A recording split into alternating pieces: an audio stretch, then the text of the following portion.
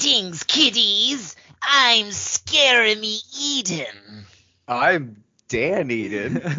And I'm Sick Schuler? And this is 90 Under 90. 90 ghoulish movies.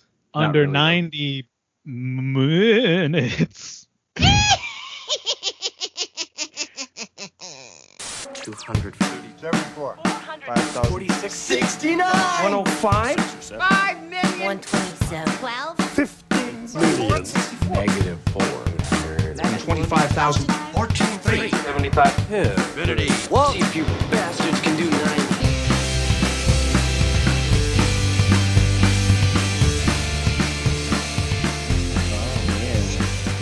Yeah, Nick, pretty good. Pretty And he good. turned into Saddam Hussein in South Park. Figure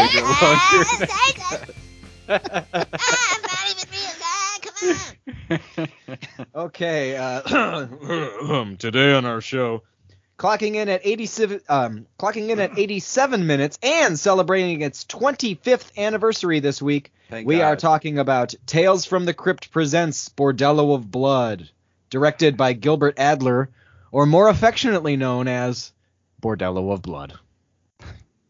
Did Right. anyone actually celebrate that?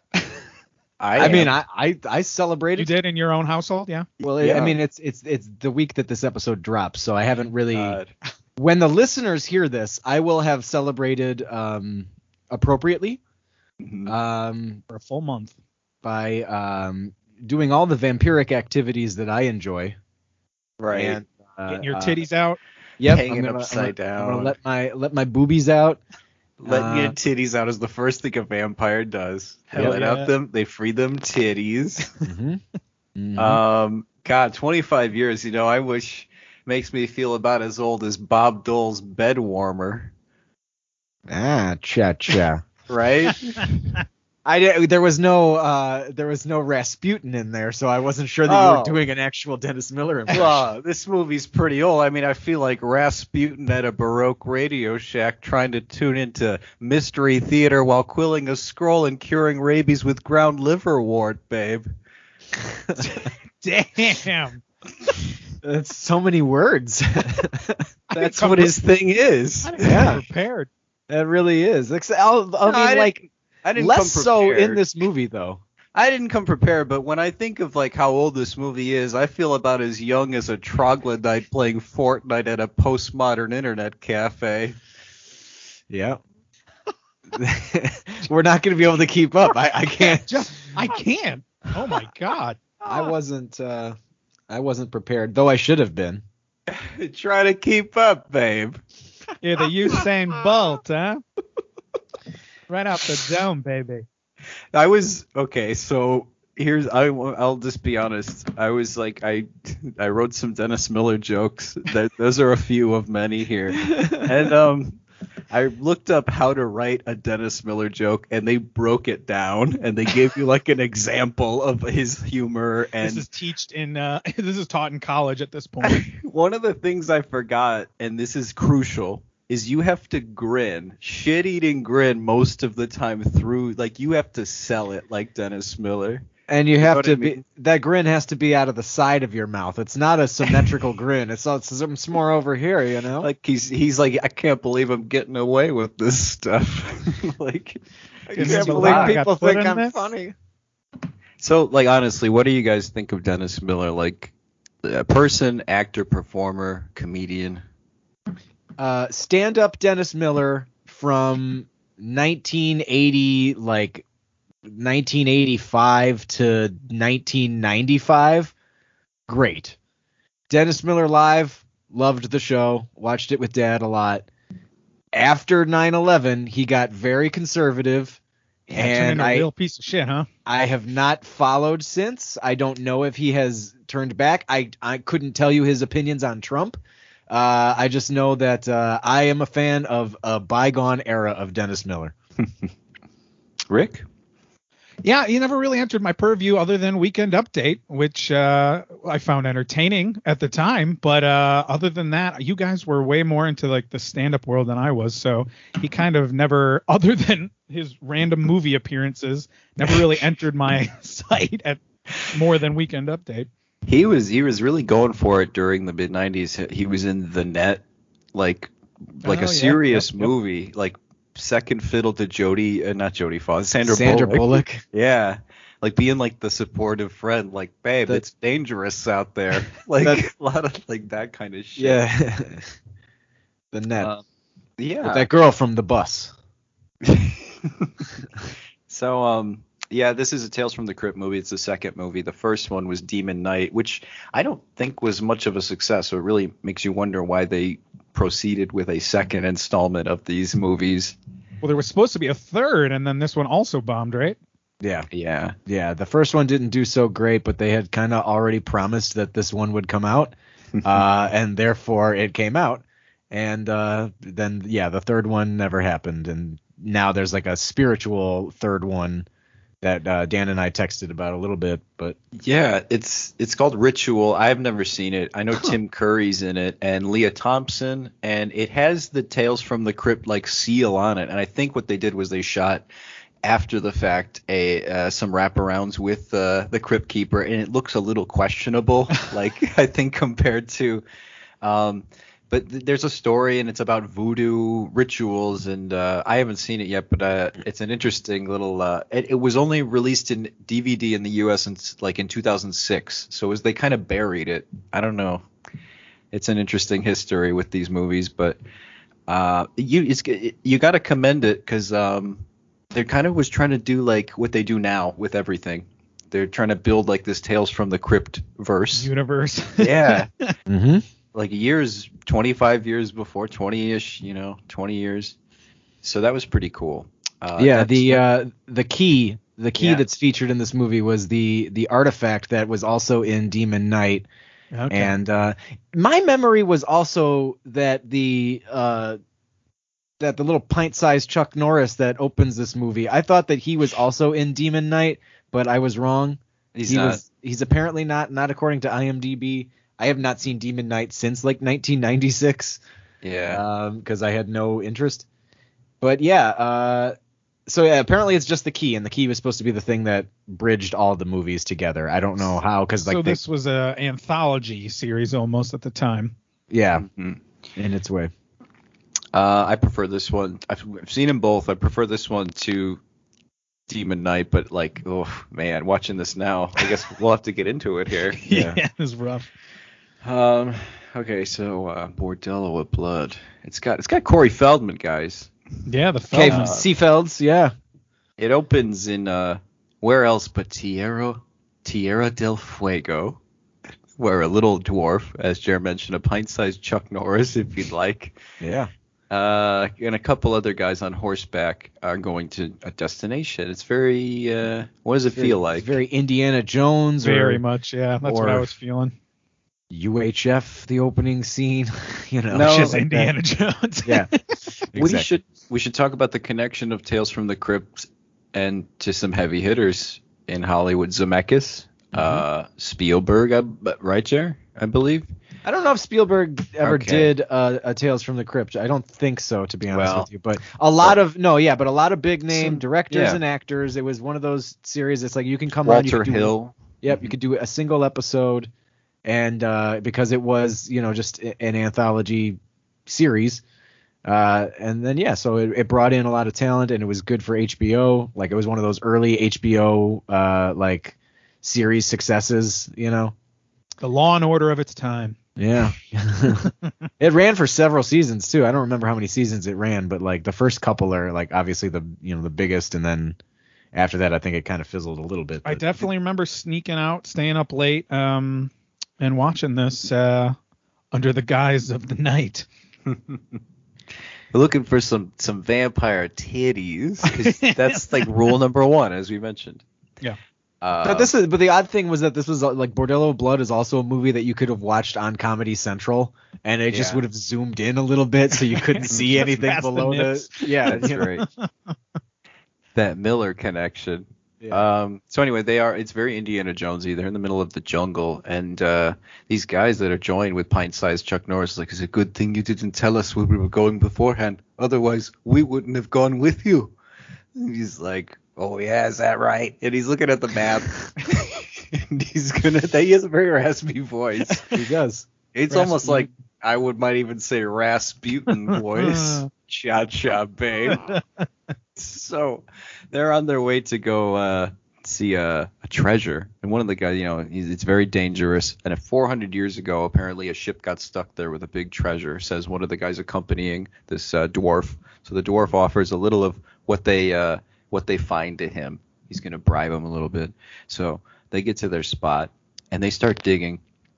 And who knows how long they're there digging, because eventually they get deep enough, like in a very, very well constructed underground tomb.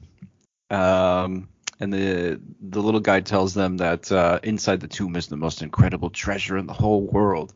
His plan is to resurrect the most horrible woman in the world has ever known. The world has ever known. Her name's Lilith. Which is just one of the most horrible names the world has ever known. When I think shivers up my horrible spine. women, Lilith. The Lilith Fair. Oh, every time I hear that. So he searched the four corners of the earth to get her heart back. That's how it works. Her heart was in 4 pieces, and once they're joined again, and he has this little box, right? And there's little dividers. I have these at work to divide the little screws. If you just lift one of them, all the screws mix together. Like the So heart. he has a little box like that where the 4 pieces of the heart are just separated by little slidable A little panels. bento box.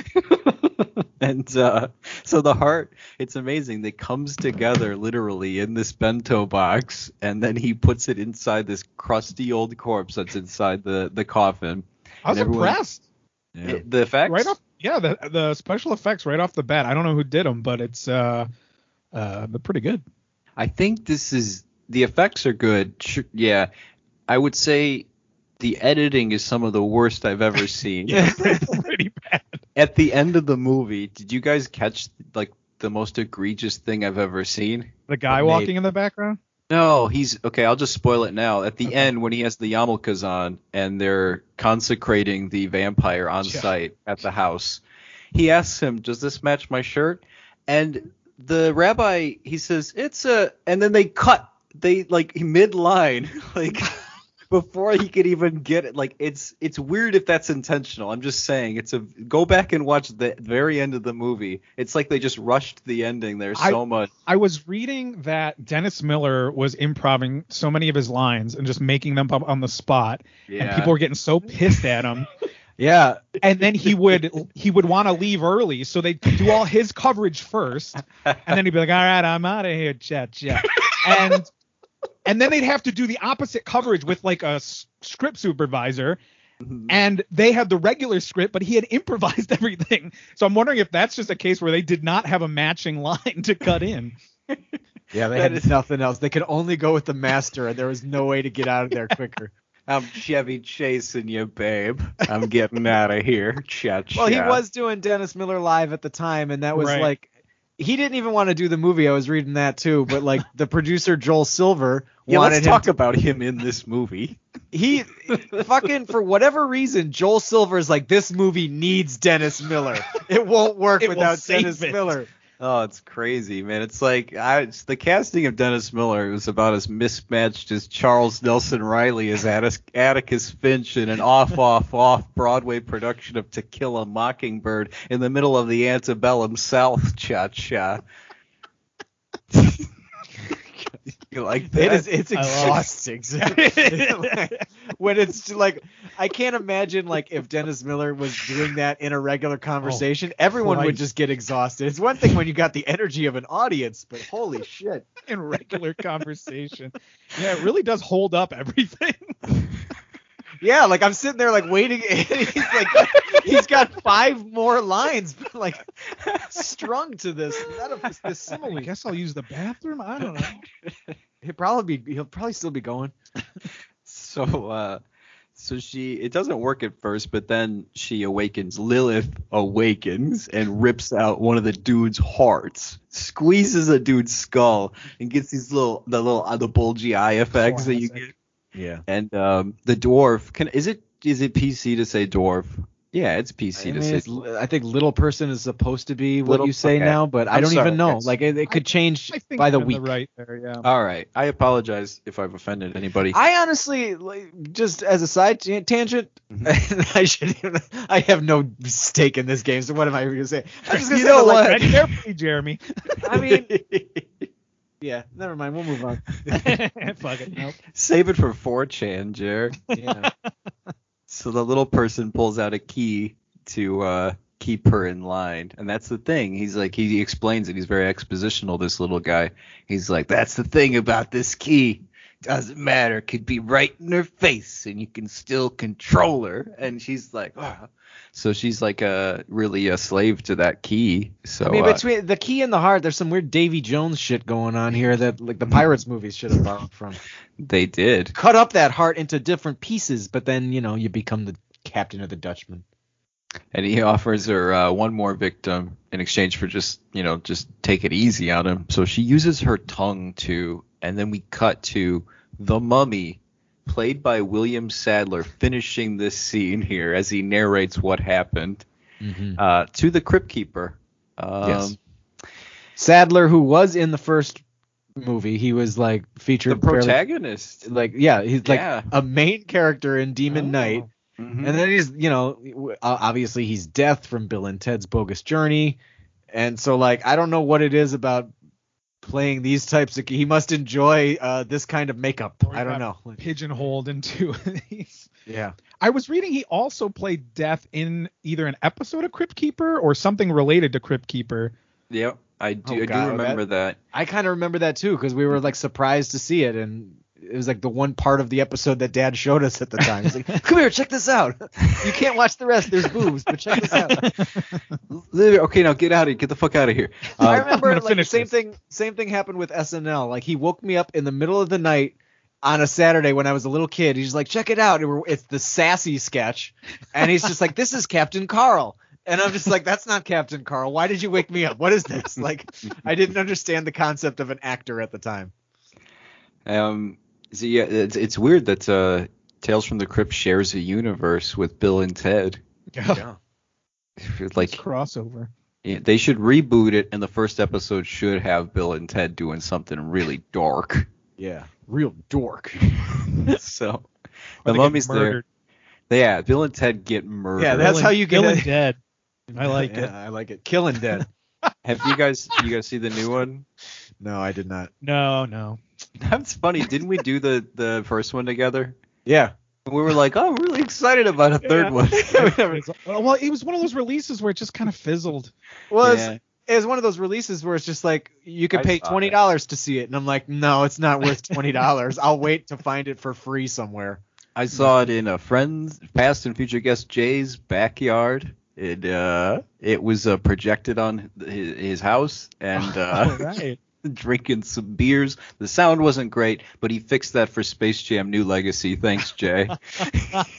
He was amazing because there was like a bunch of middle-aged people getting wasted. And there was no kids, and we're all watching Space Jam: A New Legacy. Soaking up nostalgia. And we're just like, do we even have the right to criticize this movie? We're too old to critique it even. So anyway, back to the Mummy. He's telling the Crypt Keeper what happens next in the story, and he's like, she rips the guy's face off, apparently. So he starts talking about movies he's directed. Is he supposed to be like an analog for Boris Karloff or something, like an actor who played the Mummy? Because he's talking about movies and like movies he's directed, and Crypt Keeper kind of looks at us and he's like, I know it was shit.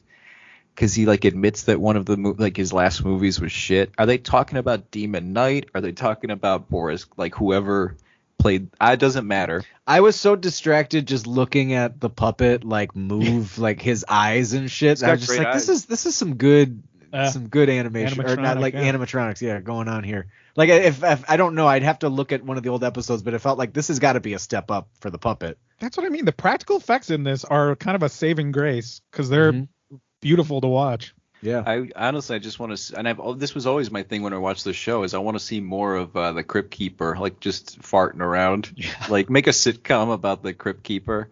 Well, no, because then they gave us a Saturday morning cartoon and game yeah. show. Yeah, that's not what I want. I want the sitcom. So Yeah. he's hanging out, and in this setup, it's a bar, and I like this setup because he's really bored and he doesn't want to be at this dinner with the mummy, and they even have a voiceover monologue from the Crypt Keeper where he's like, "Oh, get me out of this dinner." So that's when the mummy challenges him to a game of rock paper scissors, but the stakes are limbs. So the loser gets a limb chopped off, and it's not fingers. Like right out of the gate, it's a hand. The whole hand at the wrist. Mm-hmm. Yeah, Rick Takes from off. Walking Dead chops it right off. Chops off Crypt Keeper's hand, and then he's like, anyway, here's the story, Bordello of Blood. Basically. Anyway, here's something completely different. Although, and that's what I thought. I thought the prologue was disconnected from the rest of it. They set it up as if it's going to be that was its own thing, and now we're moving on to the actual tale, but it's completely connected. Yeah. Right. It just takes once a long again- time to connect. Once again, it makes me take the editing to task. Like, whose idea? Was it the director? Was it... Anyway. Now we're in a house in the suburbs, and it's the main protagonist lady. She's... Ellie what's her Mae name? Clampett. Ellie Mae Clampett from the Beverly Hillbillies adaptation. Another great early 90s TV to movie adaptation. Right By up there great, with you Addams mean Family. mediocre? No, I put it up. I mean, it's not as good as Addams Family. Maybe it's a step below Addams Family values. When was the last time you watched Beverly Hillbillies? For me, I was trying to come up with a quip, but it's been a while, I'll just say. And I remember it. It's got Kevin Connolly from it's got E from Entourage in it. It's got Jim Varney, Leah Thompson. I wasn't impressed. I would put it below Brady Bunch, but I'm sorry. You know what? We can move on. Rick, You really disappointed Jer. I know. I feel like it's all I did was jump into Pop His Balloon and be like, that wasn't that I special. didn't love it. Yeah. Sorry. You about put Brady that. Bunch above it. It's just I was not impressed. So now All right, well, you don't have to dwell on it. All right, move on. You hated it. I didn't know he was Erica Oleniak, by the way, not Ellie Mae Clampett. There you go. Who's your character in this? I don't even. I wrote down Ellie Mae the whole time. We know the actress and Ellie Mae. That's the problem. I'm taking notes on everything, and it's always something. However, I associate the character, and then but that gets me into trouble for other things. I'm watching Twin Peaks, and I'm I don't know who any of these actual names are. That's easy to do, because it's all these scenes. It's they're at up. Rick, are you a Twin Peaks fan? Oh yeah. All right. Well, for me, it's all these scenes. Don't pop another bubble, man. Let's just. Don't dunk on everything we love. Erica Oleniak is pissed off at Corey Feldman for playing name loud music. Her name is Catherine. Catherine. And, Catherine. Here, I don't want to say. I want to say that the plot holes in this movie make the crack in the Liberty Bell look like the Gobi Desert. I just want to say real quick. Off the top of my head. You hear me clicking? No, I'm not. Now, hold on. I just want to say. Her name is Catherine, by the way. So anyway, she's at her house and she's on the elliptical and she's watching her boss, Chris Sarandon, which is weird because the last person you want to fucking see is your fucking boss on TV after work. But she's apparently wants to fuck him, and she works for Chris Sarandon, so I guess it's understandable. Fright Night original OGs. Well, what makes you think Sarandon. that she wants to fuck him though? Because she's watching him on TV on the elliptical at night after work. She's number one, she's yeah, the elliptical is what really sells the horniness.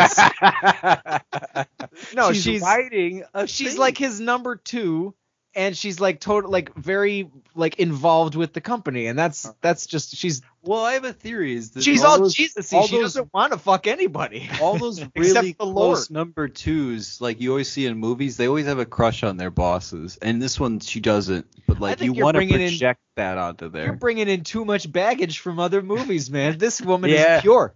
I Coming am cold. She's pure. I am. So she's watching Chris Sarandon, who's a fire, and he's a fire. Jesus will come back. and there's gonna be the end of days. That kind of shit. He's a fire and brimstone type preacher. She's on the elliptical, and meanwhile, Corey Feldman. That's right. Go for it. The single, the guy who wrote that. Have you guys seen that video of him on the Today Show? Go to YouTube, type in "Go number 4 it Corey Feldman."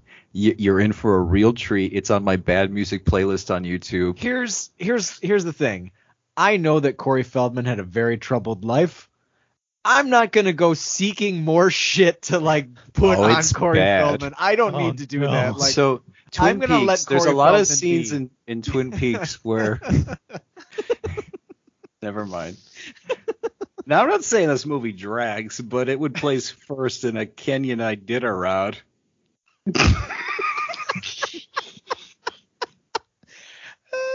Don't blow them all at once, Dan. Don't blow your load there. I know. He's got I only 40 have, more. Yeah, I've got plenty. Don't worry. I have a lot more. So okay. So Corey Feldman. I was just about to say, Jer, in my notes here. To be fair, I think he's a good actor. Like I do. Mhm. I think he's suffered some abuse. He He definitely has. He has confirmed suffered It's just- some abuse. It's just kind of like yes, yeah. He's No, suffered some abuse. he was very good up to a point, and then life got in the way. So Got away, yeah.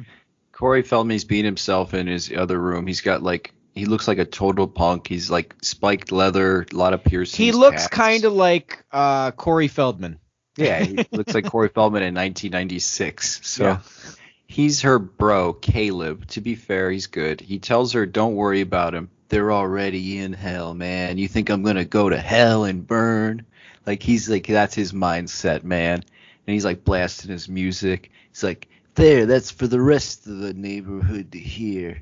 I'm Donatello, but only in one of them. No, and then he came back Robin Williams style in the third one. I came back in the third one." Just took a break. So, all right. So he's back, and he tells her he's leaving. He's like, "Fine, I'm leaving anyway. I gotta go meet my friends and go to the bar." You hear that voice and you think, yeah, the one who's really good at machinery should be that voice. You don't give fucking. How do you not have him be Michelangelo? Way more of a stoner, yeah. Yeah. Although I love that Michelangelo. That's still the Michelangelo voice I think of if I ever read a comic. I agree. At the local bar, Caleb, Corey Feldman, hangs and he throws darts while his buddy stands in front of the board and they're betting. And it's like $16 is what's on the line here. And Caleb tosses the dart and it gets his dick. But to be fair, it's $16 in 1996 money. Oh, That's Which like is- $32. Like, Yeah. gotta be. that's enough to buy a few rounds. $32? Now, Jared, did you pick this movie, or who picked this movie? You I picked this movie a while Oh, ago. yeah. And we just, I picked we it didn't get for around Rick, to it. and I was gonna ask, did someone pick this because of the dart incident at Rick's house when we were kids? Because it's very akin to what happened at Rick's house. We've told this story already, but I threw a dart, it hit Jared's leg. It didn't hit his dick, and it was at Rick's house. And then Jared threw a dart and hit my chest. And These were cork darts, by the way, metal cork darts. Oh, Rick's like, "You guys are crazy for this one." And then Like, we all went to this is why my parents don't want you guys around that often. all right. It wasn't So- the swearing. Yeah. So the where are we? It's, They're at the The bar. bartender, the bartender recommends that they go get laid. And here's the thing, they act like they seem like they're a lot younger than they are. Like I think they're like playing younger. 'Cause she's like, "You guys are young, you need to go get laid." And like they're playing stupid games with darts. They do seem like they're much younger, but it doesn't matter because they're all gonna die soon anyway. So and then a dude comes in who's a real tweaker. He tells them like he's in this a lot. Like strap yourself in for this guy. He tells them to go check out this bordello. It doubles as a funeral parlor. And he asks the dude to ask for the Cunningham wake at the door. So Feldman's going. They're like, "Where you going?" He's like, "Didn't you hear him? I'm going to the Cunningham wake. Where do you think I'm going? Let me try it. Yeah, you go now. Okay. I'm going to the Cunningham wake. No, it was pretty good. That's not bad. It was pretty good. Thanks. I like the tweaker myself. This guy commits so fucking hard Oh to my his God. role. Yeah, I Like, feel when the guy tells him to Yeah. get fucked, and he's like, "I'm talking about getting fucked." the best goddamn piece of ass. That guy had an aneurysm. I read in the trivia. He had like 3 on set playing Holy this shit! role. No No. kidding. I Uh, wouldn't doubt it. He goes hard. he goes hard. It's hard. So he takes a buddy to the old whorehouse. We've all done this with a buddy. At the door, the creepy funeral director answers. He's a short, little, pudgy British guy with like foofy gray hair, wisps of hair, and he wears. like a robe. Oswald Cobblepot style Yeah. hair. He looks very Cobblepotty. Yeah, with a beard. It's very And he cobbled. He lets them in and he takes them to a secret coffin ride, which is very like Disney, but like I'm sure they wouldn't make you crawl into a coffin. They do something like akin to that. I don't remember Haunted Mansion having me climb into a casket. Yeah. It reminded me of the Casper ride, you know, in the movie where they go down into the basement in Casper. I just remember Father Guido and Dan Aykroyd being in it. That's it. That's all I remember. Who are you gonna call? Someone else. And then if Like, you guys man, you're a recall, fucking Ghostbuster and you can't handle this? And if you recall, he had a mustache, a porno stash in that. But if you recall, in 2016, he was a cab driver, and he said, "Ghosts? I ain't afraid no ghosts." So that's the second time he's played on the song in different Ghostbusters movies. So I'm wondering what variation of the lyrics is he going to do in this new one? Ghostbusters. This new Reitman one.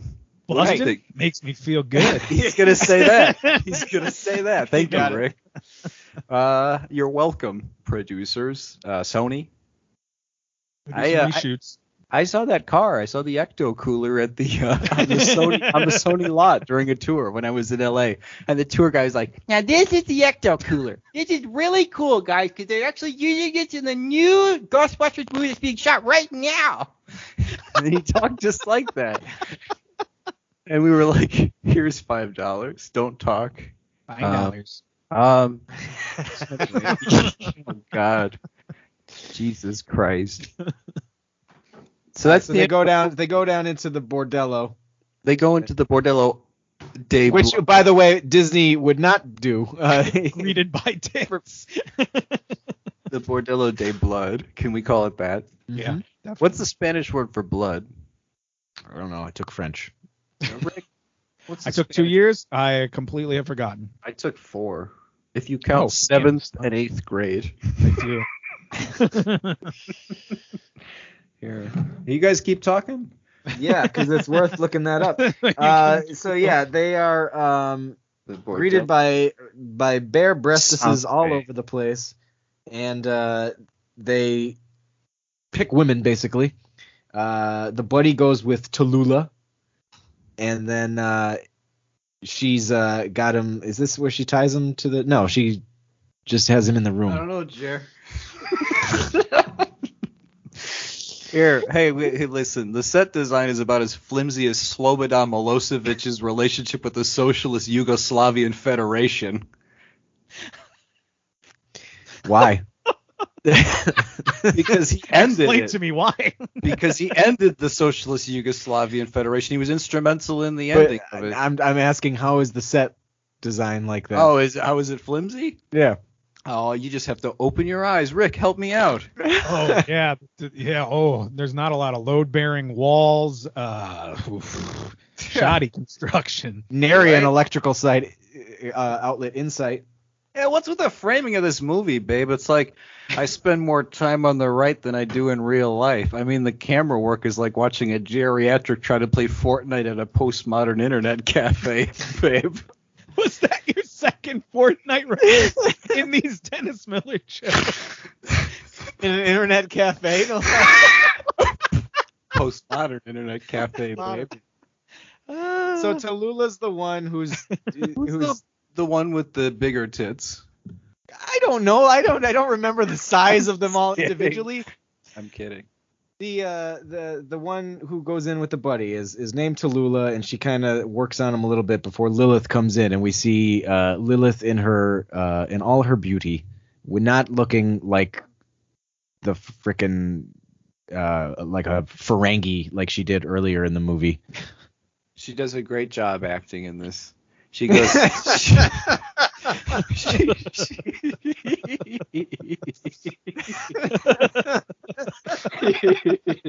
You said it with such sincerity. The earnesty. Oh, You wow. want to talk about commitment? No, I don't want to say I was committed, but I was about as here. Let me come up with one. You guys talk for the next 10 minutes. Hey, I'd say. Never mind. Go ahead. As far as supermodel actresses goes, she's okay. I mean, I'd put her at a C minus level actress. There's been way better ones. This is another one that I think it was like the producer who was just like, no, trust me, supermodel actresses is the next wave. They're all gonna be doing films with Dennis Miller. And I Tyra think I read Banks she was dating Sylvester Stallone at the time, Oh and God. he put in the word for her. Can you imagine the fucking conversations those two are having in 1996? Should I do Copland or should I not do Copland? Is this 80-20% ground beef or 85-15? What do you think? I don't know, Sylvester. How can I make a loaf with 85-15? You need that fat to bind it all together. So, Angie. how long were they together for? Who cares?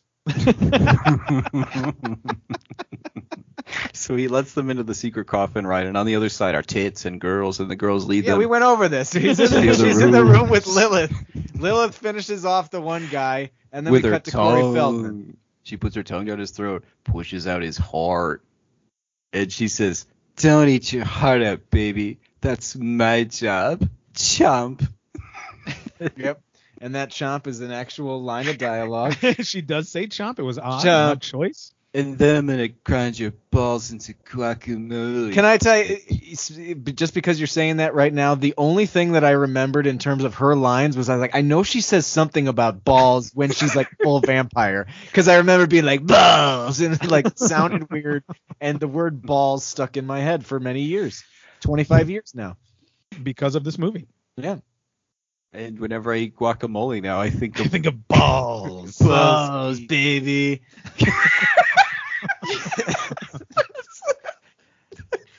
So fuck it. Okay, so Corey Feldman is talks in this. yeah.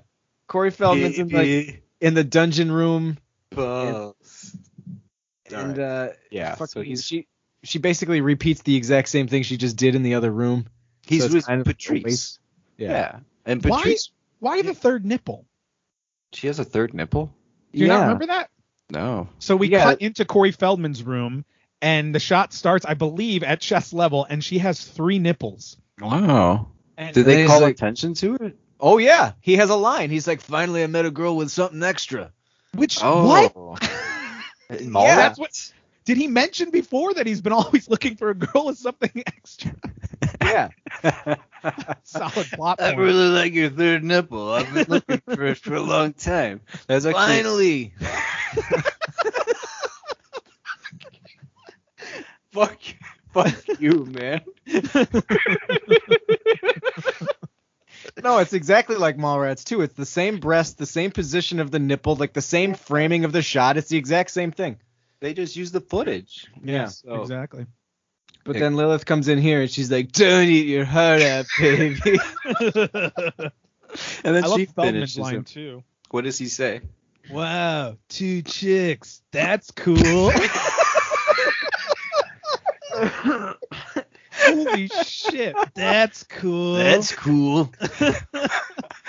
Jesus, who wrote that? It's Was awful. it Sly Stallone? Was there a writer strike and that was the best improv he can come up with? Wow, 2 chicks. That's cool. That's pretty Put it in the movie. Everyone will love that line. They cut it out of Judge Dredd, so put it in this movie. So he cuts to this is Catherine at the police headquarters asking about Caleb's whereabouts, but they have too many cases, so they're not going to pay attention to Caleb. So that's where Rafe comes in. He's like an ambulance chaser, so to speak, but for PI work, you know. He shows up at the station. He specializes in missing persons, and then he gets the spillover. So he asks her to come to his office, which is in the sleazy part of town. Apparently, he can afford to rent an entire old porno movie theater, Right. instead of just an office. Yeah. He lives in a porno movie theater, which has been just a dream of mine since as long as I can remember. And I remember we'd be sitting around, we'd be in Rick's backyard, and we'd be staring at the stars, and I would say that to you guys. Like, guys, what do you dream of? I want an abandoned porno theater. All right. Complete with working video games still. Yeah. And you Posters. So instead she's like, nah, you're sleazy. And then like he kind of has to chase her down the street, persuade her a little bit, put on that old Miller charm. Do you see where she finds an old poster for some porno movie and then quickly puts it away? Apparently there's a deleted scene where she used to be a porn actress. Oh. An overweight porn actress? And that was really? That was her name. So the poster has Chubby her old- like yeah. Wow. What? Yeah. This movie's crazy. A whole deleted subplot where she was that actress and that was one of the Because reasons Dennis why Miller also is like, I swear I recognize you from somewhere. Oh. and Okay. that's where that the I last got- remnant of that. I got confused because I thought you guys meant that the actress who played her was actually a chubby porno actress. No. Okay, the character. Okay. Yeah. Catherine was at one time That's so a interesting. plus size. So she adult. turns to the Lord to clean up her act. I would actually like her better as a character if they did that. I don't know. Like this whole, at least it explains her that Return to ultra. Christ. Yeah, that ultra. Like I don't know. But anyway, they go to his office. Instead, he chases her down the street. He asks her to call him Catherine as a joke. And then he says, I'll be gentle. And he asks if he met her somewhere before. And yeah, Jared just explained that. And they go to his shitty office just down the street. And she tells him about her bro and gives him a pic and says he goes out a lot, gives him his friends' names, etc. And Rafe Gutman is on it. His name's on the marquee of the porno. Guys, Now what's a better Dennis Miller character name? Is it Rafe Gutman or Xander Kelly? What's the better character From name? Joe Dirt, of course. I'm gonna have to go with Rafe Gutman. Did he have a fucked up name in the net? Let's find out what his character name was in the net. Yep, it was Rory Fart Cabin. Rory. And he right off the bat he wants to get on her and on the case because he's thirsty for work and her. So he's checking out them gams, and he insists they met somewhere before. And he tells her she's not his type anyway. You know, he tries to play hard to get. And so he charges her 150 day plus expenses. Then he charges half when she's like no.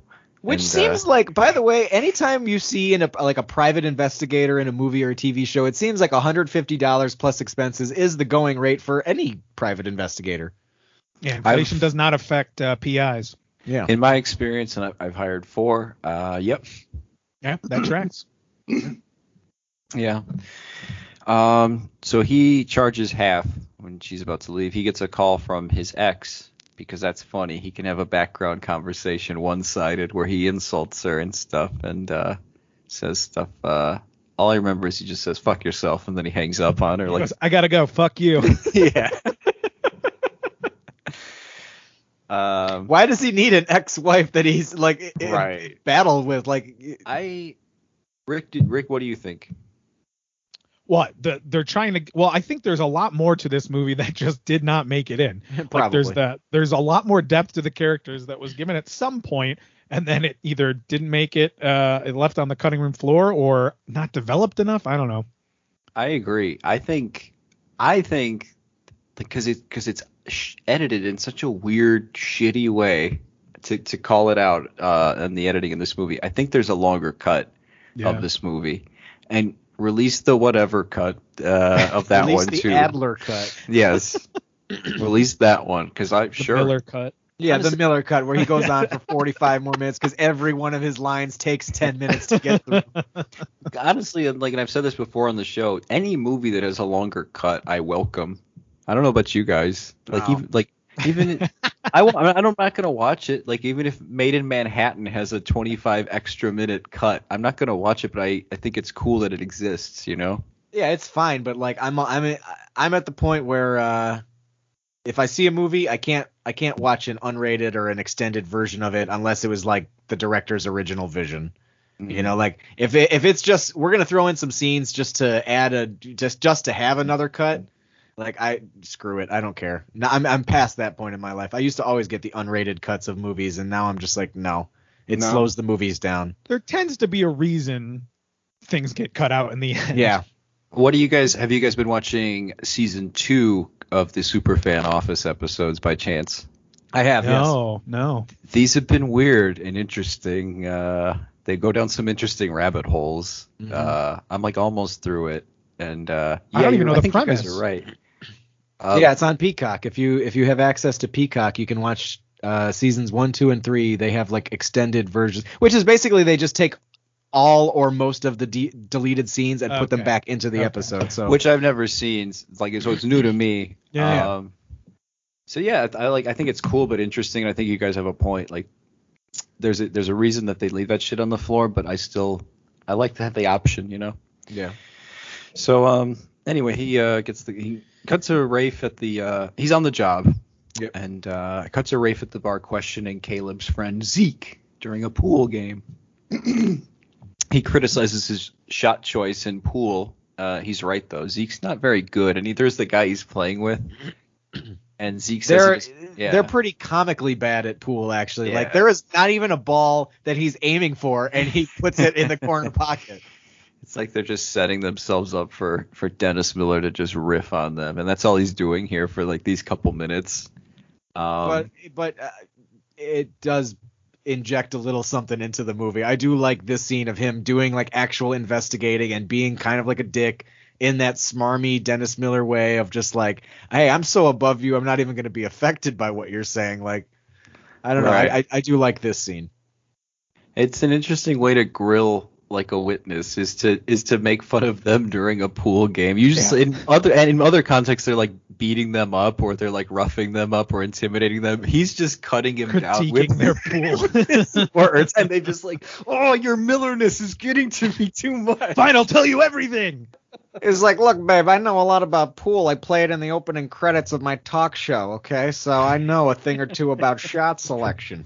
That's right. And he wasn't even supposed to criticize their pool playing, but he just improvises it and makes it in. Hey, can you do me a favor, babe, and purposely miss these shots? I want to dunk on you on camera for a little while. Yes, Mr. Miller. It's like, look, you're going to pocket the cue ball. And he's like, what should I do? Pocket the cue ball. Pocket the cue ball. Pocket the cue ball. Dennis Miller told you to do it. Do it. Dennis, there's no ball there. Just pocket the cue ball, son. He's just so he could dunk on him in a very specific way.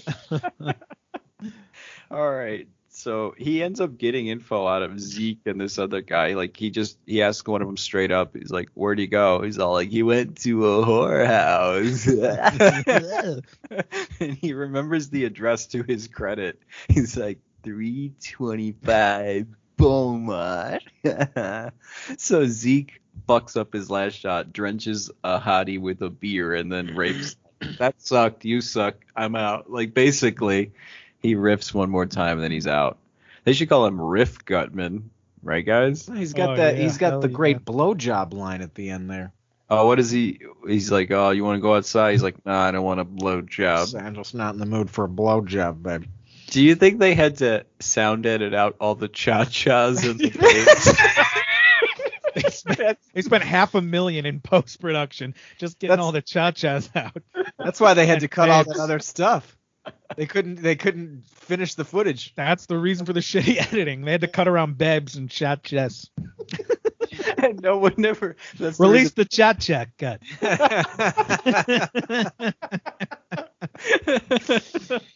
All right.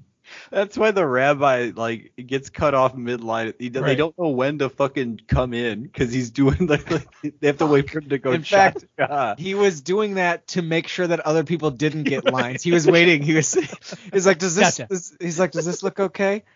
It's cha-cha. What an asshole! He's worse than Chevy. So Rafe shows up at the funeral parlor. What is it? It's the mortuary. Well, the creep inside, the British guy, gives a eulogy during a funeral. So this is during the day when Rafe shows up, and the creep from the bar who like had 3 aneurysms who recommended the whorehouse is there, and he's squirting sunscreen on. And Rafe sees it, and he's like loving it. He's just like smiling and laughing so much to himself. And he notices that the casket is quite heavy when the pallbearers lift it. Even though this particular person died of flesh-eating bacteria, which, is such a common thing that you would put in the newspaper. That's what's so it's like, is this movie like a straight up comedy? It is a comedy. Like It it's is a comedy. Yeah. 50%. I was more than 50. Now we're introduced to Chris Sarandon, the preacher who has a magnificent church. He's cool. He has a guitar. Anyway, the lead He looks remarkably like Dennis Miller in this movie. No one out Millers me, babe. Catherine works for him. That's the connection. And he tells them Judgment Day is a coming. And Rafe shows up to see her at this church during the rocking sermon. And guess who else is there, though? The little guy from the beginning who Chuck unleashed Norris. evil. Yep. And apparently he works for Chris Sarandon. They're in cahoots. Something's going on. So And Chris Sarandon is like, his intentions are like somewhat pure. Like Yeah. So the idea is that the little guy is getting people to go to the bordello, and Chris Sarandon is in support of this because it like removes sinners from the planet. Murdering sinners. Yeah, it's just fine. Get rid of them.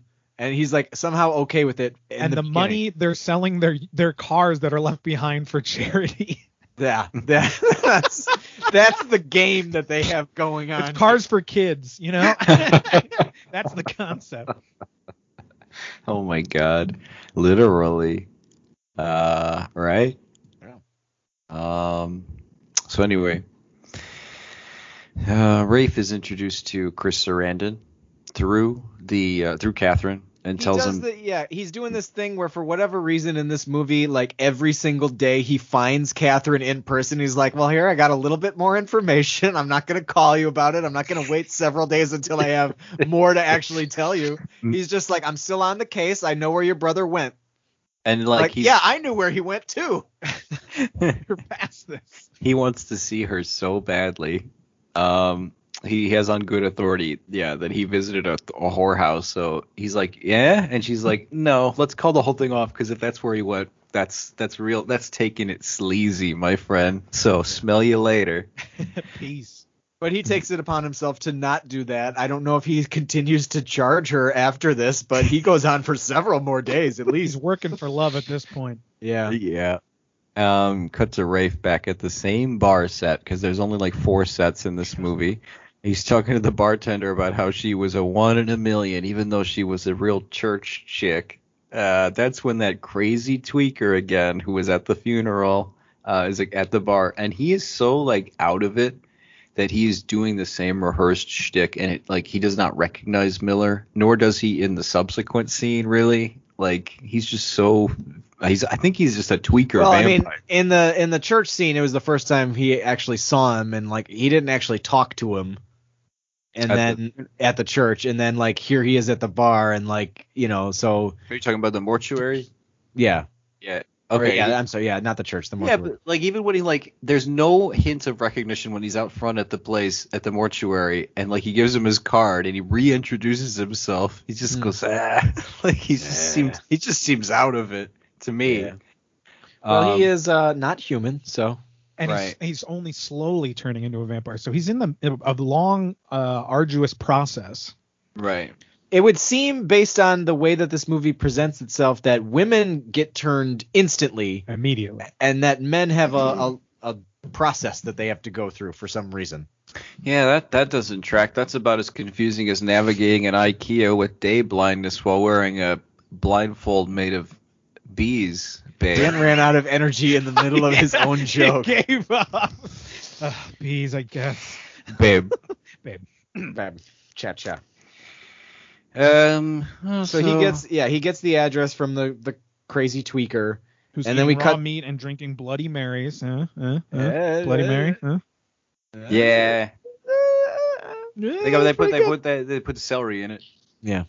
And then we have the creepiest scene in the entire movie of the Cobblepotty looking guy doing what, like cutting up the body of a woman on the slab. Yeah, cadaver.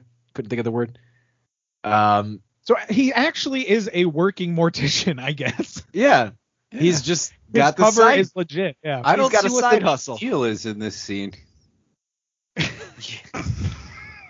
No, him whiffing the smell as he cuts open that woman. Of Does her it bother you? They perfume. even play a fart sound. Did you guys Yeah. catch that? It's really Yeah. quiet. It was despicable and He- disturbing. He touches her little dead boobs and he talks to her, and then he gets a knock on the door, and it's who else but Rafe Gutman on the case, baby. And he's like, "Yo, Rafe's here, and I'm feeling." And then we always laughed at this line because he's like, "Hey, I'm here to mourn. I'm here to mourn because of the funeral. I was told to come for the Cunningham wake." And he goes, "We're closed tonight." Well, we always love the line where he goes, "I'm feeling excruciatingly sad. I gotta mourn at least." Like, and then he goes 2 on, or "I gotta, 3 times. or I'm gonna lose it." It's pretty funny, pretty clever. It's the extension. It's excruciatingly sad. Like there's the way that he says it is almost as creepy as the guy himself. And I was like, Katie came in and I was watching this, and I was like, I don't know if I hate him in this or love him in this. Like Dennis Miller, it's a real love-hate relationship. It very with him in much this. feels like he's just sitting in the back seat watching the movie happen Yeah. around him. I guess it's easier to digest that way. For me, it takes me out of it though, because it does feel like he is like a viewer, and like everyone else is committing hard to this movie, and he's just like, "Fuck this! This is a joyride. I'm getting an easy buck." This is pretty fucked up. He looks at the camera every now and then. Would you guys like that if he broke the fourth wall? Maybe I more. might Yeah. actually enjoy Commit that. to it. I like him in this movie though, but like that's the thing is like it's just Dennis Miller doing Dennis Miller, 100%. and the same thing in Joe Dirt. And I guess in Joe Dirt there's at least a little bit more like focus in what he's doing, because he just gets to sit there and like talk to or at somebody. But yeah, like as an active participant in this movie, I totally get what you're saying. But I don't mind it. I'm fine with it. It's like it's not a good movie in the Right, first it's a place. B Like, movie at He's best. there to make it entertaining for us. He's hosting the movie. It's like you don't even need a commentary with Dennis Miller because the movie is the commentary from Right. Dennis Miller. Yeah. He ends up sneaking into the place because he's turned away from the mortician. So he's inside the place. How does he get in? Do they even show us? He sneaks in like a back door or something, which was unlocked. And he, when he's upstairs, I guess they're closed for the evening because there's interviews going on tonight, and there's the middle madam, of the night. Madam Lilith, and a new candidate. Yeah, an unsuspecting woman goes to a creepy mansion in the middle of the night for a job interview, but it is to be a whore in a whorehouse, so I don't know. I guess that's on the level. It checks out. So another schmo knocks on the door, and he's turned away by the mortician. And Rafe, he goes downstairs and he hears that very same woman who's being interviewed by Lilith screaming in the distance. So she's being changed, to a vampire. And he goes to hide when Lilith comes downstairs to go get the English dude about something, and she smells something as he's hiding, and that's like a big moment of suspense. And the thing is though, like, I don't care how bad you smell. If you're smelling your own armpit, you don't smell it. You don't know that like. have you ever smelt that funky? Call me crazy. I've never smelled so bad that I'm just like, ooh. I've been ripe. I've been in her. Oh, yeah, I've been in yeah. Lilith's shoes. Honestly, probably Where I'm like, this is that week. me? And I check. I have to check. Yeah, I'm with Rick. Rafe gets away, but not before making some jokes. Maybe it's because I cake on deodorant for like several minutes a day. I don't know, but Where all your shirts are white. yeah. Pits. And they've all got like, inch coming off your armpit. yeah, they all got like this weird residue, like just mushed into the fibers. Cheer, we can't pay our mortgage. You're going through deodorant like wildfire. Ultra. Do you want me to spray. kind of smell? It's got like acid in it and stuff that singes off your pit hairs. So yeah, he leaves, but not before making some jokes at some corpses and stealing a skull earring, Caleb's skull earring, as evidence, and then he gets Nose away. ring, Dan, nose Oh, ring. is it? Oh, yeah. Sorry. They all wear them in their nose. I got a nose ring. You know it's mine because it's a skull. That's so fucking like. We gotta like get like an animated series, Corey Feldman Adventures, but he would just do it. Like that's the thing. Yeah. He would just go for it. Go for it. For you fans out You're there. the animator. You do it. I'll voice him. The Adventures of Corey Feldman. I don't know if I want to devote that much time to the Adventures of Corey Feldman. Somebody devoted time to Walken and Goldblum being roommates, so like Yeah. it can that's happen. true. One quick scene before he heads right back the following night. He visits Chris Sarandon and Catherine again. He wants to show her the skull nose ring, and Chris Sarandon steps in and tells him to leave. And Rafe leaves her the skull ring, and she catches up because she's like, "Oh, I'm intrigued." So she's like, "Oh, wait." Goes out in the hallway, and she finds out that the ring was at the funeral, the mortuary, thanks to Rafe. So he recovered it, and he tells her he's going back. So am I still on the case, babe? And she's like, "Yeah, I guess." And he's Why like, is "All right." the priest so like against this man trying to find her brother? What's his motivation for hating Rafe? He thinks he's a scumbag? I think he's Unless getting too it's- close to, I guess, his operation, right? Oh, okay, yeah, all right. I mean, yeah. either that or he just, he wants Caleb gone because he's a sinner. So that night he catches up with the motorcycle tweaker at the front door, and he's allowed in, but the tweaker isn't. Rafe takes the coffin ride and ends up at the whorehouse finally.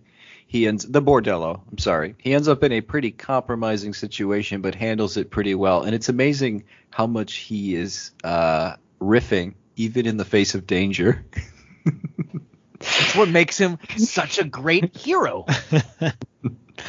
And like she, What do you like? Who? Okay, wipe the slate clean. He's got to be Iron Man, right? In the MCU. If you go back to the 90s, you cast Dennis Miller as wow. I mean, yeah, I think you're on to something. wow. I know, like, I want to agree with you, and I'm ultimately going to. Yeah, So, I both hate this, and I can't help but be like, yeah, you're right. if Iron Man was like, let me. Oh man. Let me pull off my joke. If Iron Man said something like, the effects in this movie are about as believable as a hydroxychloroquine marinated steak at one of Tom Cruise's Beard's annual barbecues. Why would he be commenting on the movie? He's in the movie. Because he's Dennis Miller. He's going to break that fourth wall. Okay, so then fine. Dennis Miller is Deadpool, and then you can have him. Okay, there you go. I can't fathom Dennis Miller as Deadpool. in the costume. This guy wore his brown pants today. Oh my god. Jesus Christ. I'm sorry. I shouldn't say that. I try not to say I don't know. So Okay. where are So we? he's in the dungeon, and he kind of like he's riffing and he gets strapped to the table, or like starts Or to get he's strapped. about to. He's And about to get strapped. He turns the table. That's right. I mean, thank God he got the newbie because she did not see any of this coming. And if he would have gotten someone with even one session of experience, Modicum of. Because he role reverse. He's like, oh, you're gonna tie me up in this thing here, and she's like, yeah. He's like, oh, kind of like this, and then he binds her hands, and she's like, ah! Before like she can even realize she's already trapped. the one thing I'll say about this scene too is that there's a brief moment earlier where he's like checking out Ellie Mae's legs, but like I appreciate the fact that he's not kind of like horn dogging it in this scene, like, and he's not like being gross, because like again it would just make it so much worse coming from Dennis Miller. I know.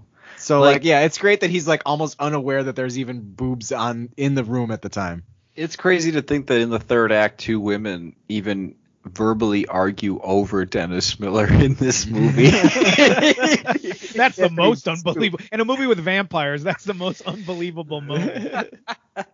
So meanwhile, the tweaker gets offed by Lilith. So you get by to that really intense aneurysm guy, because he comes in and he acts like a fucking baby with Lilith. Like, apparently turning into a vampire is hurting him, like the sun, like all that. He says, you didn't say it was gonna hurt this much. And she's like, oh, it was men. It's all like half her lines start with men, always blah, but making a generalization. And she says something like that, and then she rips his head off and like just tosses it, and he's donezo. And so Rafe, he leaves his wallet in the torture chamber after he binds, the prostitute vampire.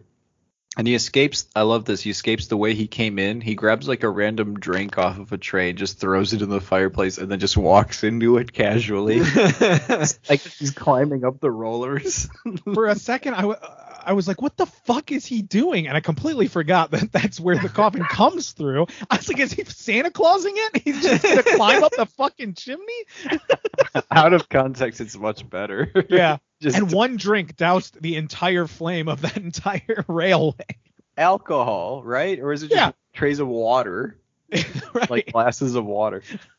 So apparently he has so Lilith comes in and she sees the wallet and she's like, oh, what is this? And she licks the prostitute's fingers because she pricked him earlier and got a little taste of his blood, Dennis Miller. And she's like, which he was completely unfazed by. She had a lot of blood on the back of her on her he was fingers. like, whoa, That would be slow. dripping down his neck. He would feel that. whoa, babe.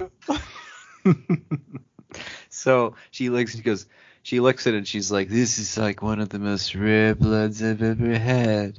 I haven't had this since I've been terrible.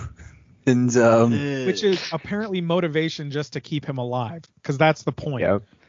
They're just gonna hook him up and strap him down and just kind of keep him alive just enough to, that old chestnut. The vampires are just gonna drain him. So as he tries to escape, he needs to hide again, and he sees the tweaker's head in a casket and freaks out just a little bit as he's hiding. And then he gets away. So he sees what's going on.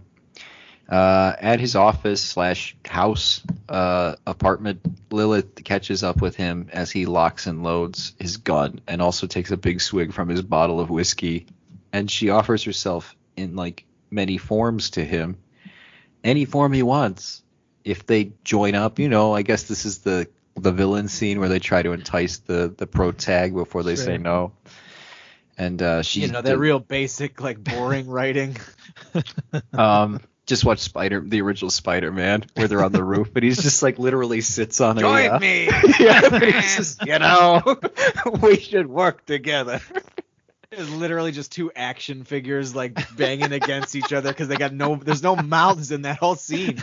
Those movies are so I don't need to tell you guys, but she offers herself to him and but he ultimately refuses, and she's like, oh, I know, I'll take the form of your crush, Catherine.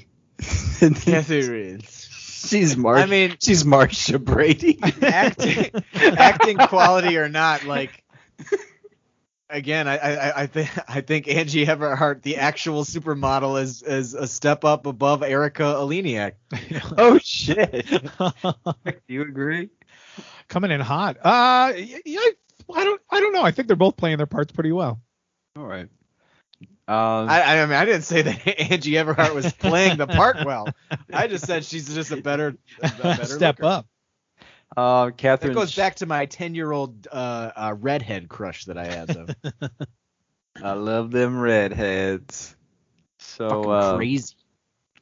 So Catherine shows up, and it's that old that classic. She walks in compromising position between her, the guy she's working with, Dennis Miller, her, her beau, in this case, Dennis Miller, and Angie Everhart, who's like trying to entice him, and she's like, "Oh, I'm leaving," and he's like, "Oh, babe," and he like tries to chase her out. She's like, "I'm going to the cops," and then we go to the cops, and because they were so much help before.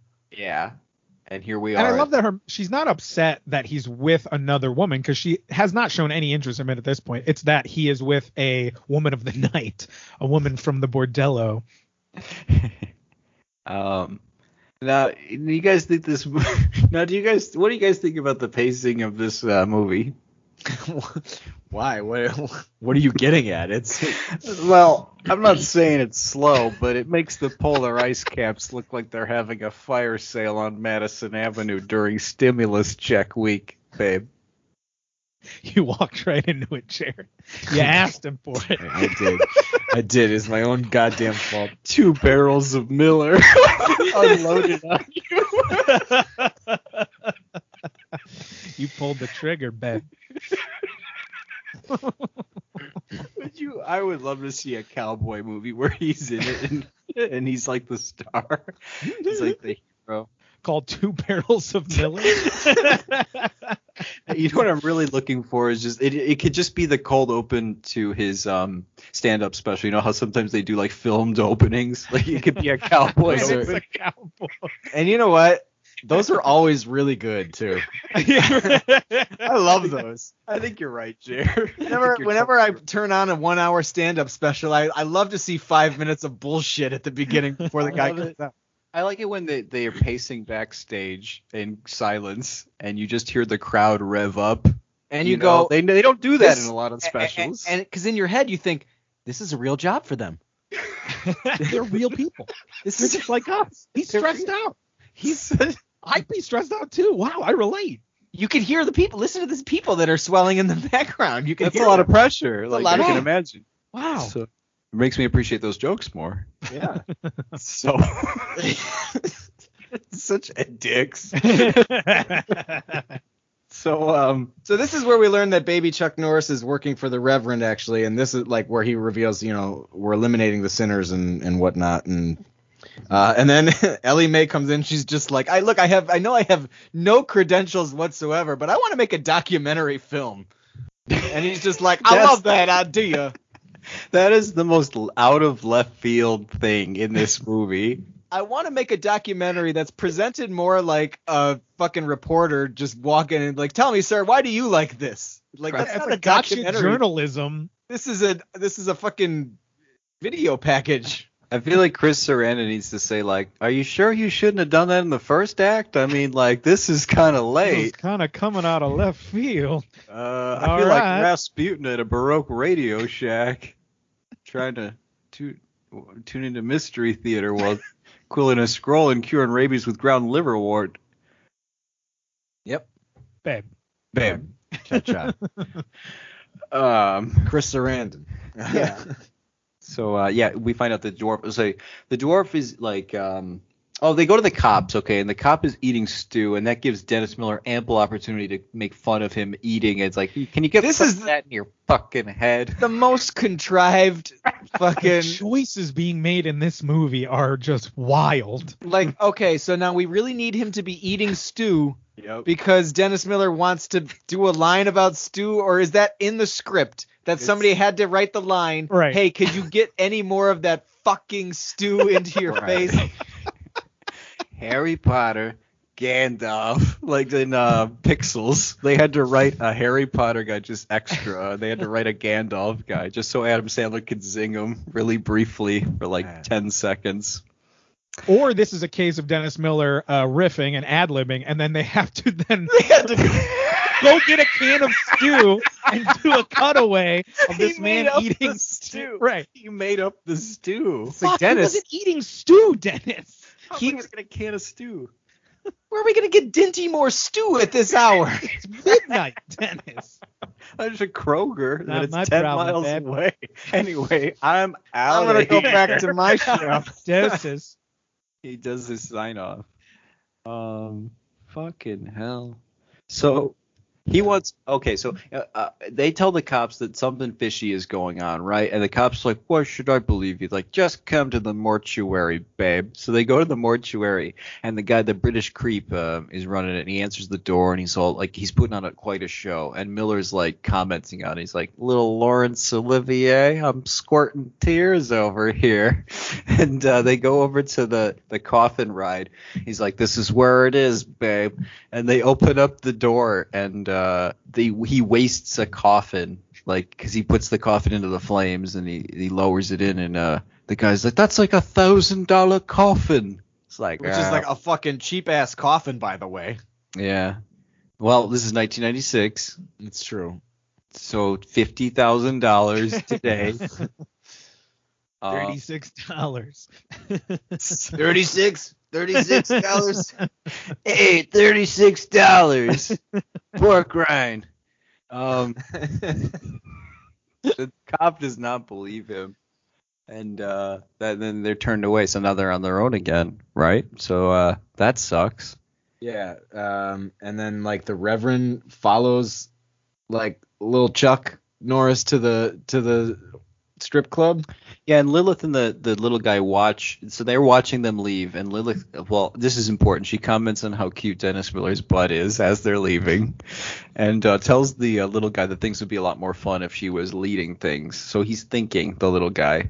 Now we're at the church. Chris Sarandon, little guy, shows up. He makes one more attempt at making some kind of money off of this bordello thing, so he doesn't feel like he's being taken advantage of. And Chris Sarandon gives him like the most intimidating stare down, and says like, "We're doing this for God." And he's like, right.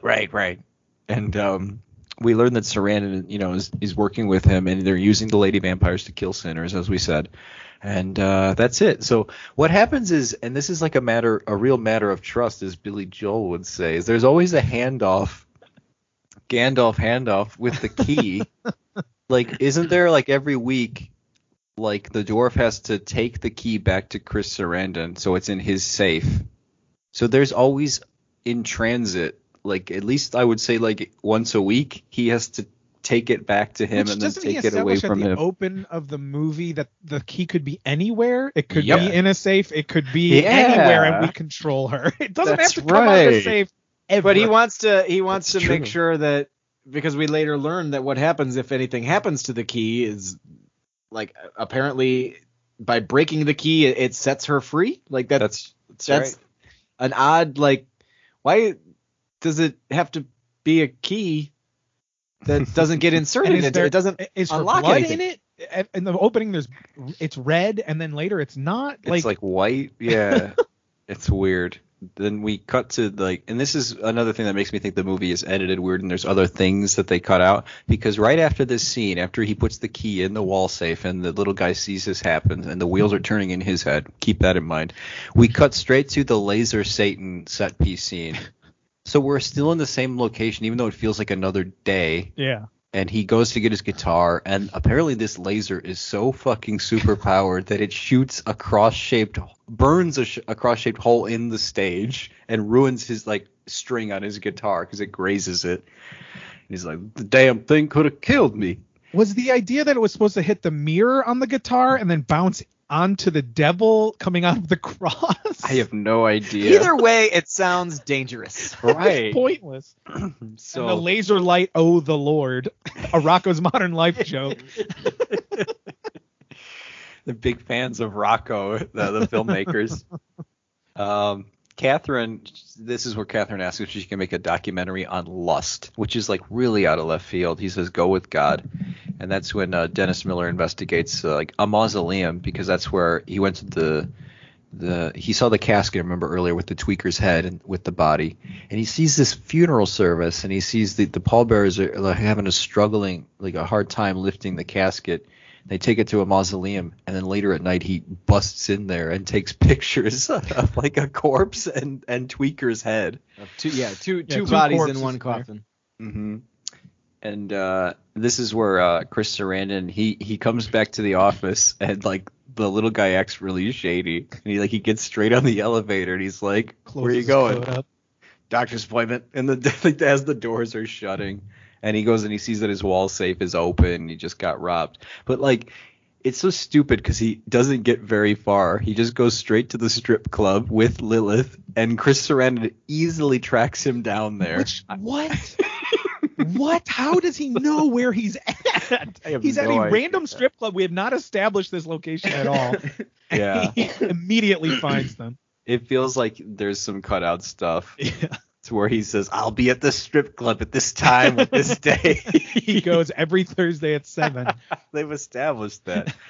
So he goes to the strip club to confront him, and Catherine is also there. So we got Lilith there with the little guy, and then Chris Sarandon shows up to confront him because he stole his fucking key. And then Catherine shows up with a camera crew at a strip club with a microphone and just gets in some of the patrons. Tell me, sir, why you are here at this strip club? That is so comically like bad and like misguided. Again, she's not a journalist, so why is she presenting herself like that? It's so like, If you're making a documentary, they need to sign a release to even be on be in the movie. this is like movies like written by a 12-year-old, because like this is how it works. They just show up with the You know camera. how it's written by a 12-year-old? Two chicks. That's cool. So Catherine, she interviews Lilith, and Lilith doesn't mind being on camera, but Chris Sarandon certainly does. The preacher, he kind of pieces off to the side. Little guy gets out of there and runs to the back. But don't worry, because they're all going to catch up in the back real soon. But in this scene, Lilith talks to Catherine and like confidently answers her questions, kind of taunts her a little bit, and that's that.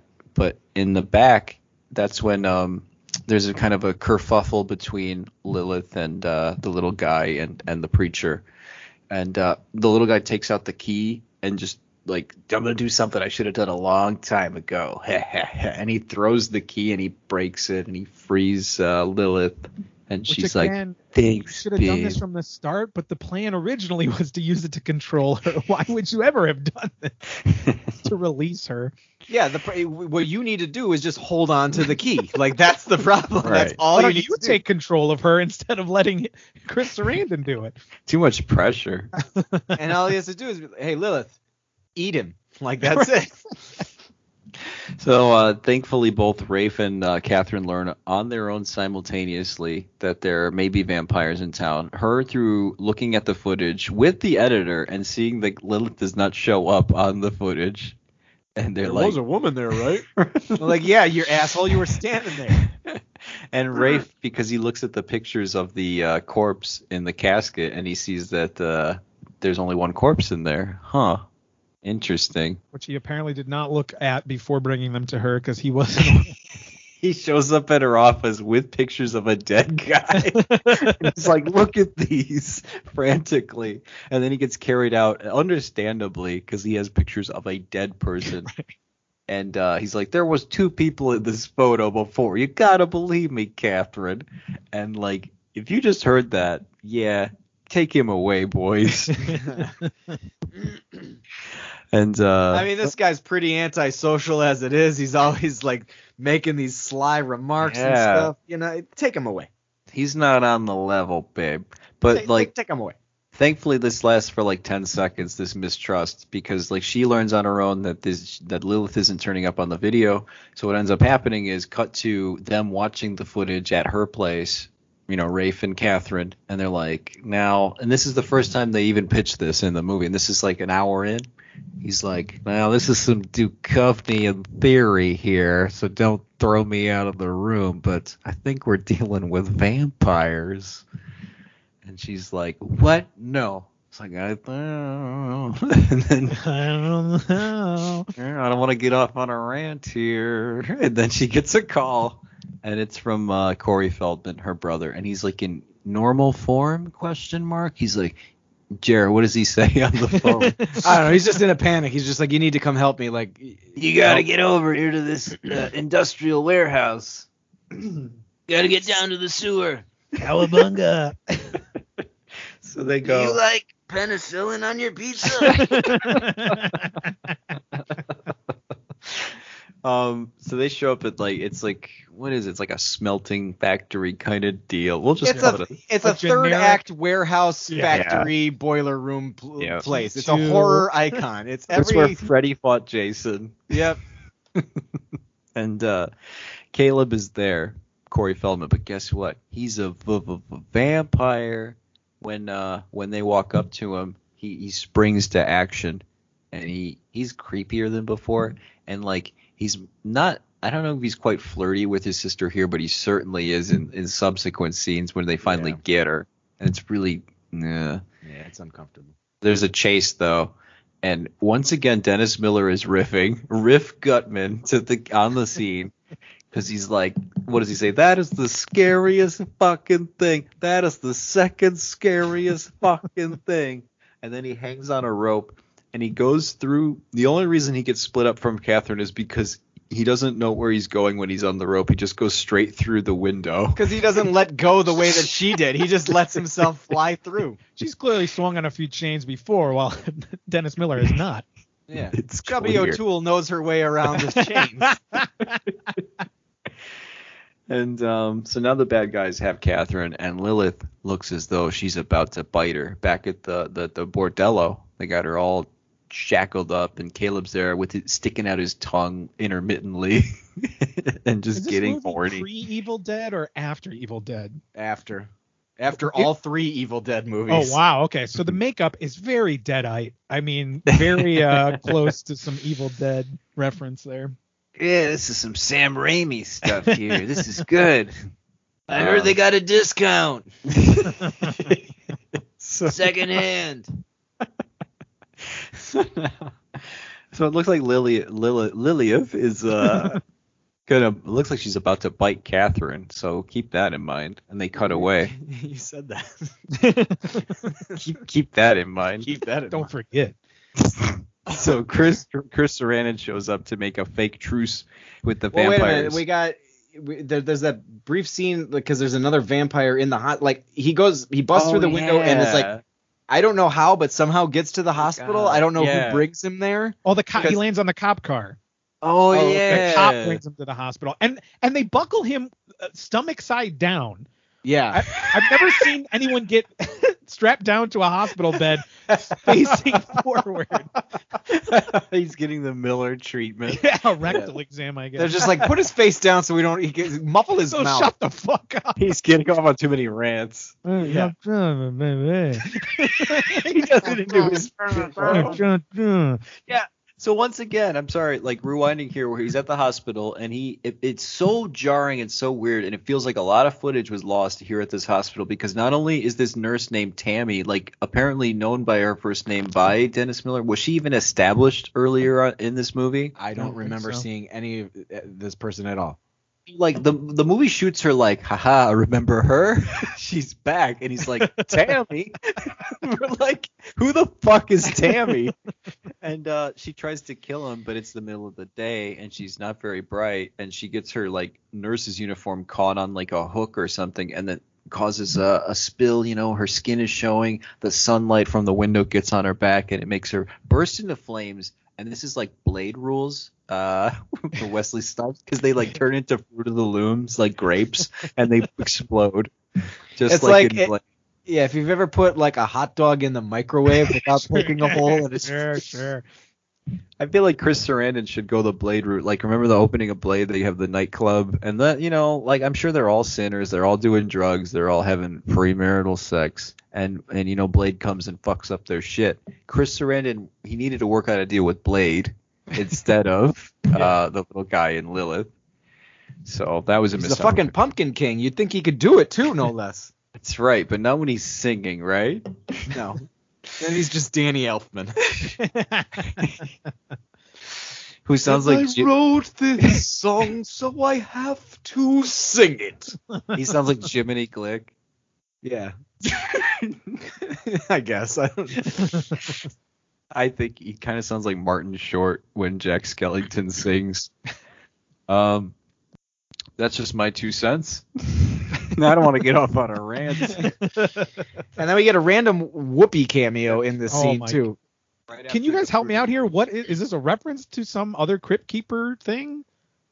I don't know. I mean, the Tales from the Crypt definitely got a lot of celebrities in it. I don't know Okay. if this was a reference to something that happened in the show, or if it's You just guys- like, get Whoopi, that'll be funny. Right, because she was doing a tour around this time of just coming Little on movie Rascals. sets. Yep, like I said, the tour ended there. Bordello Blood, Little Rascals, end of tour. All right, that was good. Let's wrap it up. Time to get to the view. Because she's Whoopi. She's farts a lot. That's her Ah. backstory, her BS. And then this is where we get the thing that, as a child, I used to always question: how come the good guys don't just go to the bad guys and pretend like they're going to be on their side? And Right. no, because you see that happen in the scene with the Reverend, and you're like, oh, that's why, because it's fucking stupid and it's boring and dumb, Doesn't and work. it doesn't work. does. I'll come to join you. Yep. Yeah, so he's like, wah. And before anything can really happen, Rafe crashes his car through the front door and kills the mortician. It's like Jason Statham in The Transporter. When he looks through the eye hole, he just sees him running up. But it's a car. I think Dennis Miller could have been the Transporter. So Rafe also has... Iron Man, Transporter. So many missed opportunities for Deadpool. Dennis Miller. God, I really hope. I know that this podcast will have taken off if our fans Photoshop Dennis Miller into various That's how like you know you made blockbuster it, yeah. roles. Yeah. So Rafe crashes his car through the front door. Yada yada. He has no problem shooting the little guy, instantly killing him as soon as he gets out of the car. Just kills him immediately. They're like, look, we got to wrap this third act up. Just fucking go for Yeah. it at this point. He gives Sarandon a squirt gun. He's like, it's holy water. Come on, are you on the level or not? You got any bite marks? I'm getting a little nervous here. And he goes, no, it's me, JC. And they have a ballroom blitz. And Man, he goes, I wish the whole movie was like this scene. Yeah. Because this is the moment where I'm like, okay, this had potential. We got ballroom blitz and a fucking awesome fight scene with water guns. I think this is what they thought this movie was going to be. Like, Yeah. Dennis Miller, Chris Sarandon, who's in Fright Night, who has experience in the genre, and Fright Night's like a pretty powerful installment as a retro horror movie. So like he's got that credibility walking into this movie, and I just feel like in this sequence when they're working together, they have this energy where they're like, people are gonna really dig this, like, and You know what's crazy is the fact that, if I remember correctly, they had the choice to make From Dusk Till Dawn a Tales from the Crypt movie. And they chose to do this one instead. I think I vaguely recall something like that, but it's Are fun. you tapping? Yeah, I'm sorry. Yeah, you sorry. better not, man. You just gave Mike a bunch of shit for that the other day. I did. What were we saying? Oh, the potential of the whole movie Oh, yeah. in this scene. But going back, it's funny you bring up From Dusk Till Dawn because this is the exact same year. This is 1996. A really sophisticated, cool vampire movie. And then you got this. It's kind of just like apples and oranges, but of the same ilk. I don't know. Just food for thought, babe.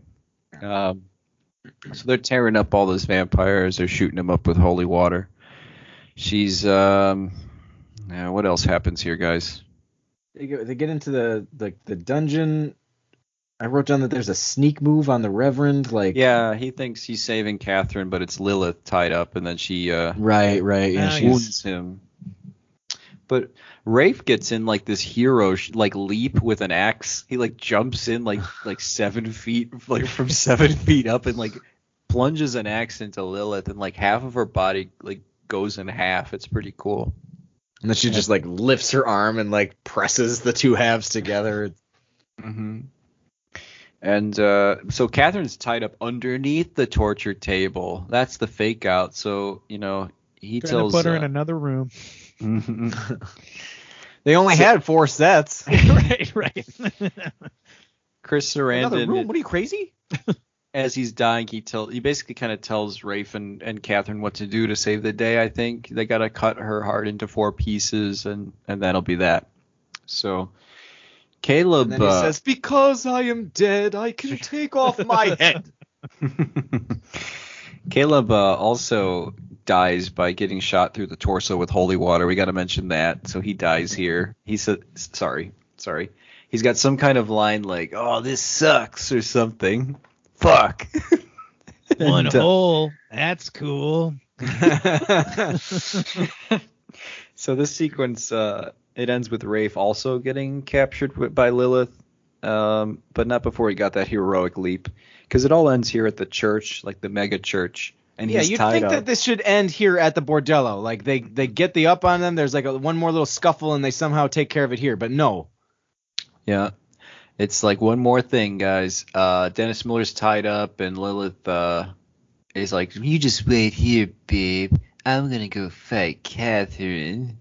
And she goes down to the stage, and they have like a one-on-one. And I think Miller gets Handcuffed. He gets handcuffed near the controls of the laser O the Lord. Sorry, I was a little bit I messed it up a little bit. He doesn't get captured at the bordello. They have a plan at the mega church. He's got the laser. He has like a headset on there corresponding with the cameraman from earlier, and he unfortunately just gets splattered onto the monitors because Lilith shows up. And they just don't have – they try to use the laser to – and I think they successfully do cut her heart into 4. Yes, but she says, "You fools, you can cut my heart into 4, but if it's in my body, I will still be able to walk and talk and move around." Giving him the score, giving him the rules, Yeah, which right. is really nice of her. Idiots, you have to get it out of my chest. So she kind of has a fight with Catherine on the stage, and then she goes back to Miller, and because she thinks she gets the best of Catherine, and then she's done, and then she's like, "I'm gonna grind your balls into guacamole," and she turns into her true vampire form. And that's when Catherine comes up with a sneak attack from behind with I think it's a prop from the devil, the Satan set piece, and she plunges it through Lilith's chest and finally gets those 4 pieces out. And Miller catches one of them, even though he's tied up, and it all works out. She dies, and that's it. Then we get a rabbi consecrates. Yes, on site, and yeah, then he gets his line cut off when he's trying to respond to Dennis Miller about his yarmulke. All that work, and he doesn't even get to complete his line. I thought it'd be funny if he's like, I'm kind of in Bordello of Blood. So they leave, and they're at the mortuary. They get in the car, and there's a twist at the end. Dennis Miller's kind of getting frisky with Catherine there, babe, and he notices that there are bite marks, but it's on her thigh. Lilith got her. Remember when I said keep that in mind? Well, she got her. And then he goes, "Ah!" And it goes to a crane shot. It cranes up on the house, and it's just Dennis Miller or his body double It's rocking back definitely a and double. forth. And not moving his mouth. He's just kind of moving his head. It's bad. And then it cuts back to the mummy and the Crypt Keeper kind of putting a button on this whole thing. The Crypt Keeper beat the mummy in Down this. to his head. Yeah. Mm-hmm. Throws 5 puns at us in a row. And then Which I would expect no less from the Crypt Keeper. And then he pieces out. He's like, "I'm sure we'll have 5 more of these movies. See you soon, kiddies." And then we leave. We do the reverse shot from the opening credits of the TV show, which we did not do in this movie. So the camera pulls out of the house that we did not enter at the beginning of this movie. But it's the cool Tales from the Crypt house. Yeah, which, I mean, thank God there is that, because, you don't hear that opening theme, anywhere else in this movie. They save it for the end there. You need it, as far as I'm concerned. It's signature. Yeah. So was this the last ride for them? Was this it for the Crypt Keeper? If you don't count Ritual, which I have to watch it and I'll get back to you, but It depends. No, who you if I ask. remember correctly, the Crypt Keeper's Haunted House, the game show on like CBS Saturday mornings, came after this movie. Like that was again Some gas in another the tank. another example of something from like the 80s or 90s that was not for kids, that they somehow said, let's turn it into a cartoon. It makes no sense. There's nothing kid friendly in there Serpico, the cartoon. except for the fact that it's a puppet. Like that's it. I guess they're like, well, it's a puppet, so kids will kind of, kids like puppets. You Leave guys me alone. remember- It was, I think it was about 2 years ago, and they pulled the plug on it. But M. Night Shyamalan was going to reboot Tales from the Crypt for no, one I of the didn't know that. streaming services. Never came to fruition. I don't know Quibi. why. Now they can though. I mean, with HBO Max, like just do it. Like, Yeah, why not? I'd love Like, it. I would love there's it. no reason to not do like a handful of them around Halloween. Like you don't Jordan have to Peele do. involved. Yeah, why not? That's speaking of like the people involved. We mentioned earlier in relation to the show, but the story for this movie was written by Robert Zemeckis and Bob Gale. That's Of right. Back to the Future fame. And here's the little bit that I read about that, because I thought this was so funny. Like apparently in the like late 70s, when they were first came to Hollywood, they had the idea for a vampire movie that takes place in a bordello. That was like kind of their idea. Mhm.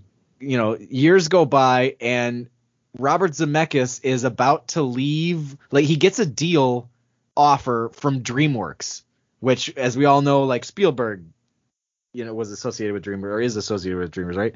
So basically, to entice Robert Zemeckis and Bob Gale to not go over to DreamWorks, they're like, we'll make that bordello movie that you want.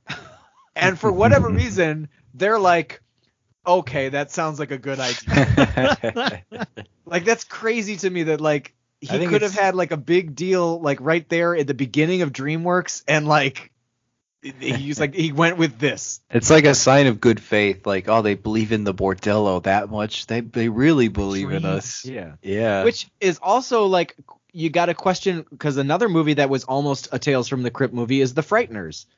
Yeah, With Michael J. that's Fox. right. So it's like, why did they not just go ahead and make that? Slap it on. I don't get it, but Yeah. I don't This know. is the sinew that brought together Back to the Future, apparently. Yeah. All these connective tissue. Yeah, it It's is all- interesting.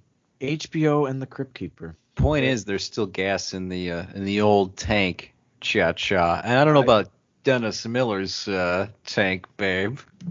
Now, I I'm don't not know saying this movie missed the mark, but it makes John Carney look like MVP, babe. The 2003 Saints kicker Oh, playoffs, cool. babe. We all got that. Yeah. Thanks, no, thanks, it's good. Dennis. Thanks for explaining. Thanks, it. thanks for including all of us in this joke.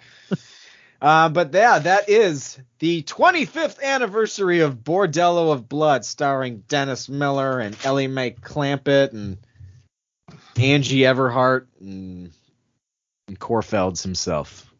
That's right. So that is going to be it for us this week. Tell them where they can find you, Rick.